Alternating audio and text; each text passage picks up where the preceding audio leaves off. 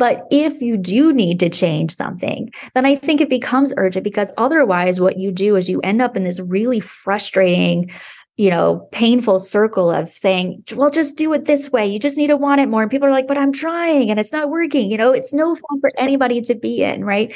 So you want to bring tools to the table that people can actually use, instead of just getting more entrenched in what you're doing and more frustrated and continuing to damage that morale by using strategies that just aren't going to change people. Welcome to CEO on the Go, the show about personal and professional growth for busy leaders like you. I'm Gail Lance, and I'm here to help you think differently, solve big problems, and inspire change. It's tough to do on your own, and even with a team, but it is possible. So let's get started.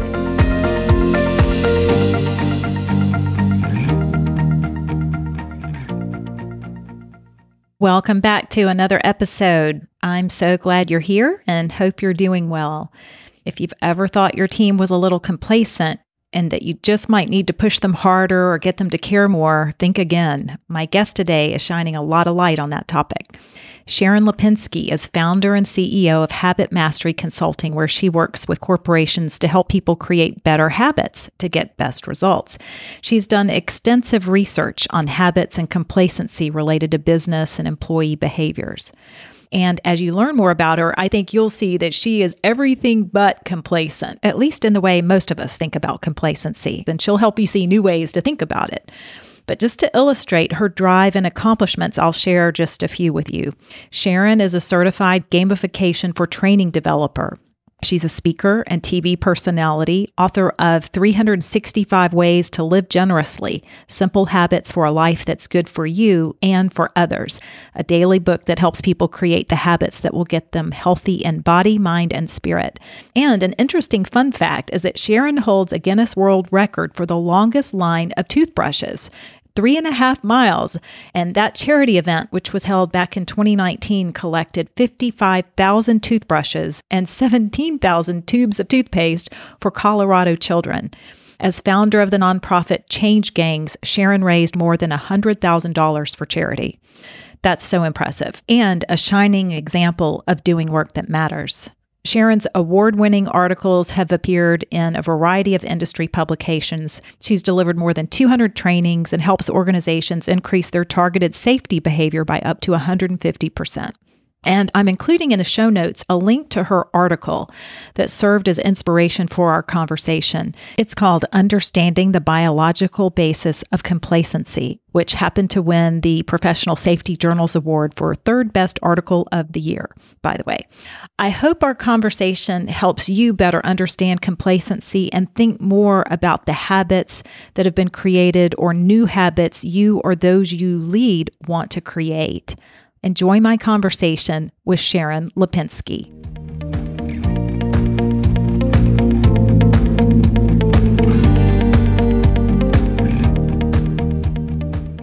Sharon, welcome to CEO on the Go.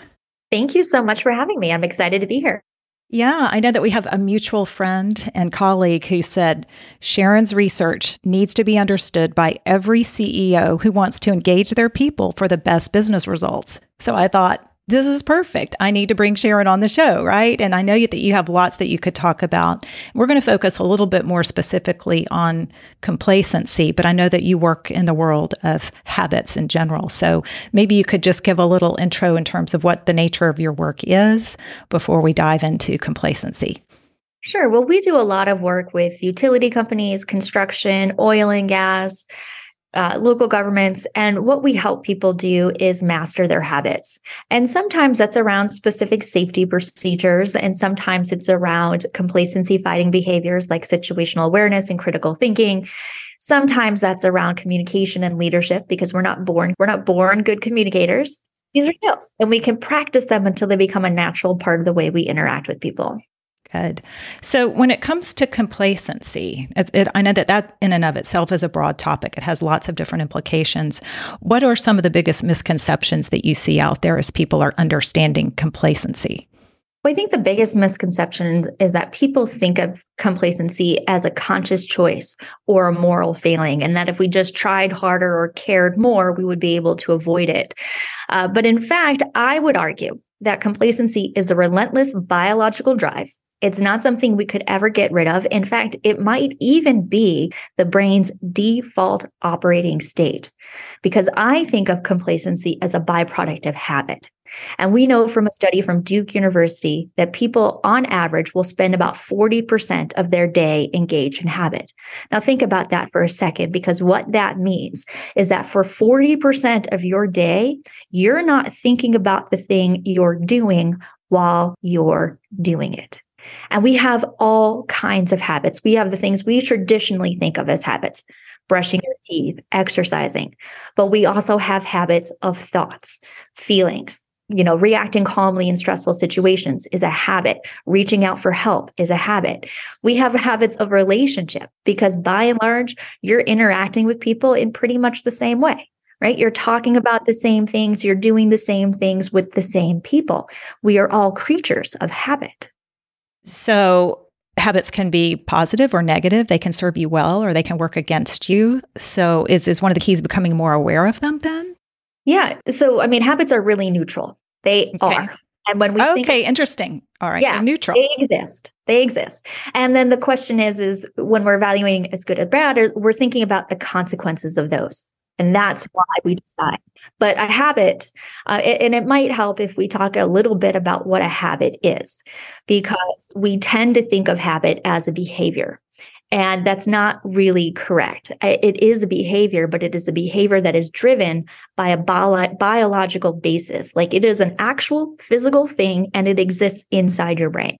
Okay. Say more about that then. How does the brain work? So let's imagine that you're going to do something for the first time. What's going to happen is your prefrontal cortex is going to fire up. This is the part of your brain that sits on top of your eyes. It's the most recently evolved part of our brain, and it's incredibly powerful. And if you look at the things that the prefrontal cortex is involved in, like it's a wish list of behavior. We would be more productive. We would enjoy our days more. We would be safer, like all of these wonderful things, right? But the prefrontal cortex takes a lot of effort to run. Now, the second part of your brain that's going to fire up is your striatum. Now, your striatum is about the size of a walnut. It sits right on top of your brainstem, and this is your habit center. It is also your reward center and your goal-motivated behavior center. So you're doing something for the first time. These two parts of your brain light up, and because your brain wants you to be successful at this activity, all the neurons during this activity are firing.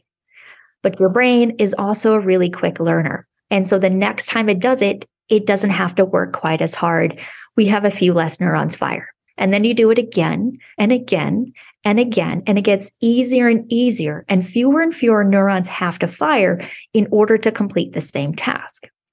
Now, when something has been repeated often enough that it's become a habit, it's not all the neurons during the activity, it's just the ones at the beginning and at the end. And the rest of that time, you're on autopilot. And on top of that, the prefrontal cortex no longer needs to be involved in that activity. And so you have lost all of that, amazing functionality that the prefrontal cortex can bring to a situation. I understand that that's important for people to know in terms of what they can actually do to affect change in their brain or change in the way that they're operating. What would be some of the first steps that they would need to consider? Well, the first step I think you mentioned is knowing, being aware of what your habits are. And I think when we're trying to create a new habit, it is a question of repeating something over and over and over till you carve that neural pathway in your brain. And when you're trying to break a habit, what you're trying to do is to stop using a neural pathway that already exists. And this is a very difficult thing for the brain to do. And I think it's why we underappreciate how powerful habits are. And it's why we think, well, we can just use our willpower, we can use our motivation, and we can buckle down and we can stick to it, and we're going to be able to change things. But, that groove in your brain is very powerful. So willpower and motivation really are not enough to make it happen. So this time of year, we're recording this in January. Toward the end of January, February is a time when a lot of people who tried to establish habits are failing or realizing it's a lot more difficult. Do you have any advice for making that stick? Because like you said, it takes some time to keep doing it over and over. Is it just that we need to be more patient, give it longer, jump back in, try again? What advice would you have for that? Well, we have so much advice. How much time do we have? I would be remiss not to ask that question. Yeah. I think that's in the back of a lot of people's minds this time of year, especially. For sure. Well, let me start by saying, okay, so repetition is the mother of habit. That is the most important thing to know, right? Nobody says to themselves, gosh, Sharon, if I just buckle down, I stick to it. If I get my friends and my family to support me, I bet that I can make a habit of going to McDonald's for lunch every day. Right? Nobody says that. And yet plenty of people have that habit. That's because we are what we repeatedly do. And if you take care of the repetition, the habit takes care of itself. But it's the repetition part that gets tricky. So my favorite strategy for this is what I call the minimum requirement. It is the tiniest, littlest thing that you can do to keep that habit alive. Because it's not about intensity. It's not about the duration. It's just the simple act of doing it. So if you are working on flossing your teeth, it's like, I'm going to floss one tooth. If you're working on exercising, I'm going to do one jumping jack. I'm going to do 1 minute of sit-ups. It's so small. You can always do more, but you can never do less. Now, sometimes what will happen is it's just the getting started that's hard, right? And you're like, well, as long as I'm here, I might as well finish flossing the rest of my teeth. As long as I have my workout clothes on and I did a jumping jack, let me just finish, right? And in those cases, fine, great, go for it. But even on those days where you just do that minimum requirement, that's a win because you've laid another filament along that neural pathway. And so that's one of my favorite strategies. Good. And kind of translating that into business and leadership specifically, it might be something like, say that a leader has a commitment to spend more time with their team or get to know more of their people. So building in time on their calendar to have a conversation once a week or something. Like you said, it doesn't have to be big, but just a small change to spend 10 or 15 minutes checking in with someone each week, which may be more than they ordinarily would have done the year before. Is that something like that? Okay. Yeah. Make it easy to start. And as that neural pathway gets deeper, you can make it longer. You can make it more complex. But in the beginning, you want to start simple. And I would also add to that, if you can do it every day, we tend to have habits fall into two categories, weekdays and weekends. So what can you do every weekday so that you know that the first thing that I do in the morning is I check my email and then I reach out to somebody on my team, even if it's super tiny in the beginning, but I know this and then this happens. And that's the routine that you want to get comfortable with is that after this, then I spend time with my team. It's the regularity of that occurring that is going to make the difference. Good. And I know you do a lot of work in the area of safety. So the implications with regard to complacency are evident, but you state that this is an urgent problem. So I was curious to know if you could just elaborate on why this is so urgent. Well, I think it's not urgent as long as you're perfectly fine with exactly what is happening now. Yeah, that's true. If you're fine with the status quo, it's not urgent.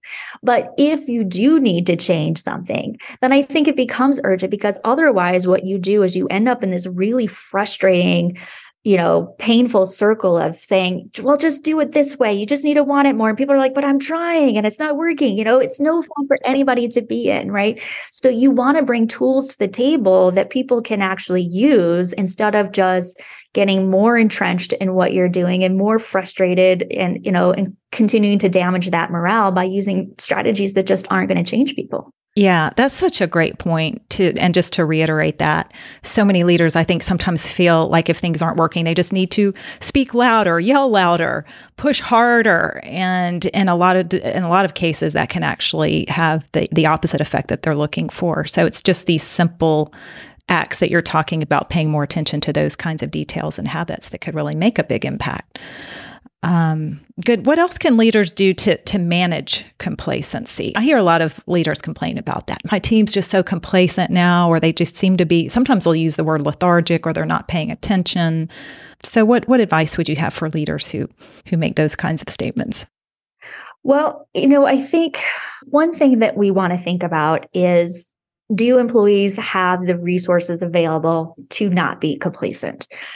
We have a limited amount of cognitive energy to use every day. And if that cognitive energy is being used up for things that people have going on in their personal lives, with pandemic stress, financial problems, coworker drama, right? Toxic work environments. If you have so much cognitive energy, being used up on these things, they have less available for you and for creative work. And so one of the things that I would suggest looking at is like, well, how much can we take off of people's plates? What are things they don't need to be doing, don't need to worry about?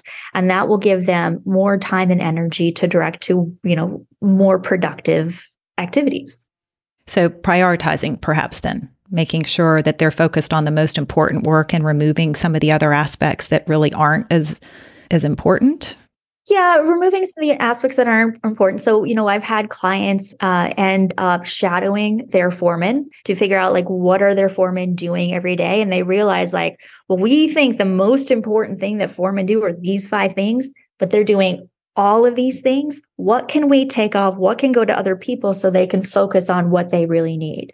And you can think about employee resources and flexible work schedules. How can we take stress out of people's lives so that, again, they have that cognitive energy to direct to their work and it's not being used up, by other things? So really assessing what the job entails, how people are going about doing the work individually and collectively as a team. Mm-hmm. Yes. And certainly appreciating the role that stress and workplace relationships can really add to that in an unproductive manner. Yeah. Another angle on this, C-suite leader, someone who's extremely senior level, who may feel complacent. It's hard for senior executives to admit that sometimes, but that happens too if someone who's been in a position for a long time. I know that there's some organizations that are working hard to make sure that people who've been in a role for a very long time don't become complacent. They'd like to challenge their executives in some ways. So what would you suggest for people who are really at a very senior level if they start feeling some form of complacency? So complacency happens as often to the CEOs as it does to the front line, right? It's all happening to all of us all of the time. And because complacency is a byproduct of habit, one of the things that we look for are what are like anti-habit habits? What are these things that we can do regularly that are going to really force us to reassess our environments or the problem that we're working on? So I would look for what's some key time in your day where you can ask better questions or get out on the front line and see what's really going on. But looking for these anti-habit habits, these activities that will force you to re-engage and think about things differently. And again, maybe in the course of your work, you have found some, activities like that are useful for CEOs. Yeah, what I often advise is something like you said, get them in a different environment and also help them learn something new to challenge the way that they're thinking. Anytime you can introduce something new, you're more of an expert on the brain, but I just think it helps people in general to up their game whenever you can be around people and not become stagnant in how you're thinking or being around the same people all the time, getting into that group think as well, which can be problematic. So I really do like emphasizing learning new things, building skills too. You can do that at even the most senior levels. So, and I love seeing that as a stronger emphasis with organizations that I'm working with, really trying to help executives develop themselves even at the highest level. Yeah. And learning and going into kind of a new, but maybe unrelated field. And you're like, oh, well, what they're doing applies to what I'm doing. So it's really kind of forcing yourself, scheduling in that time to bring in these anti-habitual things that get you out of your regular patterns with the regular people that you talk to. Yeah. And a lot of the senior executives I work with, they engage with people who are even outside of their industries in peer groups that I run and things like that. So I think that that's helpful too, just to shake up your thinking and to challenge how you're going about trying to solve a problem when you see someone else who's so different and can offer a solution that you may not have considered. So those are just a few tips to consider. Are there any other specific strategies or actions that you think leaders in general can do? Yeah. So one thing that we talk a lot about in the safety realm, and I'd be curious if you think that there's applications from your work as well, as we talk about, strategically re-engaging the prefrontal cortex. So building in intentional pauses that get people to evaluate, like, am I, where is this going? Do I want to be going in that direction? Should I continue that? But, we're so, likely to just continue coasting on autopilot in a specific direction unless something forces us to change. So we talk again about those very strategic pauses, or here's an interesting example. So in a Ford factory, in one of their assembly lines, and you can imagine that this is very repetitive work, right? They have a smart drill. And this drill shines a light onto the surface. And if it's a green light, it means you're using the right tool in the right location. And if the light is red, then one of those things is off. And that is a visual cue that, hey, something is different here than it should be. And it gives people an opportunity to re-engage. So I think it's fun to think about, where are all the places that we can force people to re-engage and let them know, wait a second, something is different here. Do I want to continue? Yeah, I would tell people too to use the internal indicator in terms of how they're feeling. If they're feeling excited and motivated and energized, that would be a green light, so to speak. Whereas if they really feel like they're not being productive, not achieving the results that they want, there's probably a reason for that, something that needs to be looked into.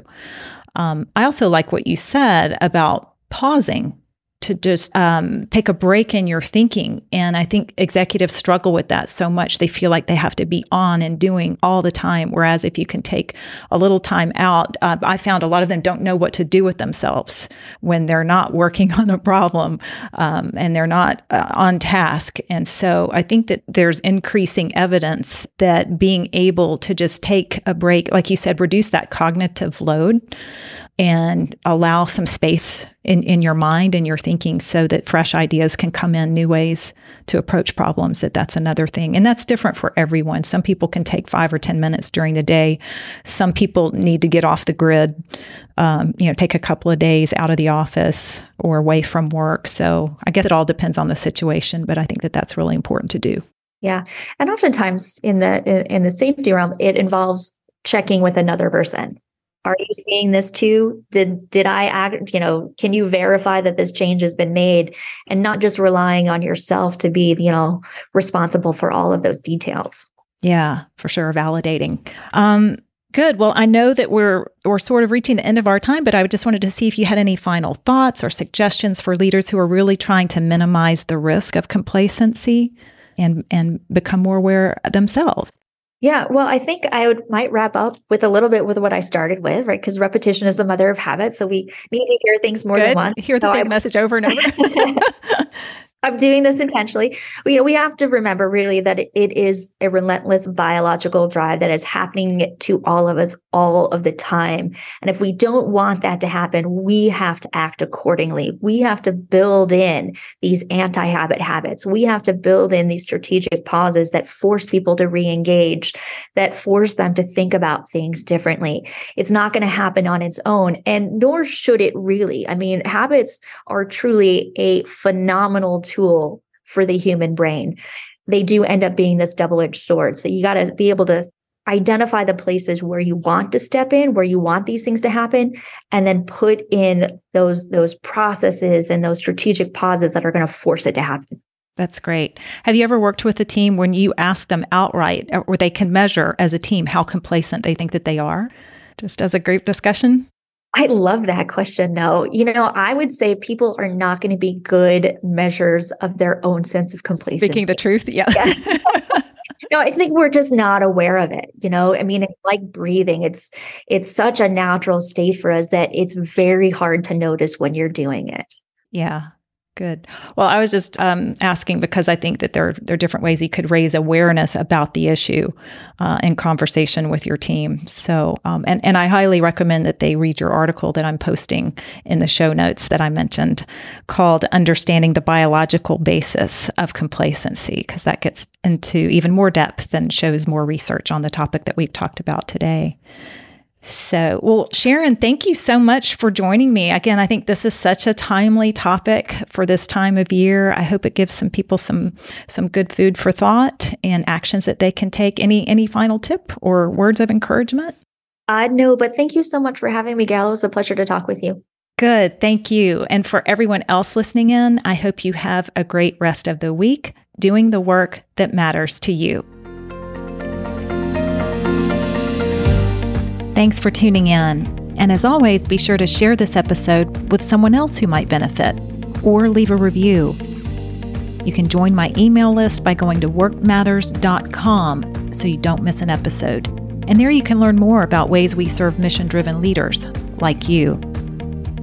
If there's a challenge you want to discuss, I'd love to hear from you. In the meantime, keep growing as a leader, inspiring change, and doing the work that matters to you.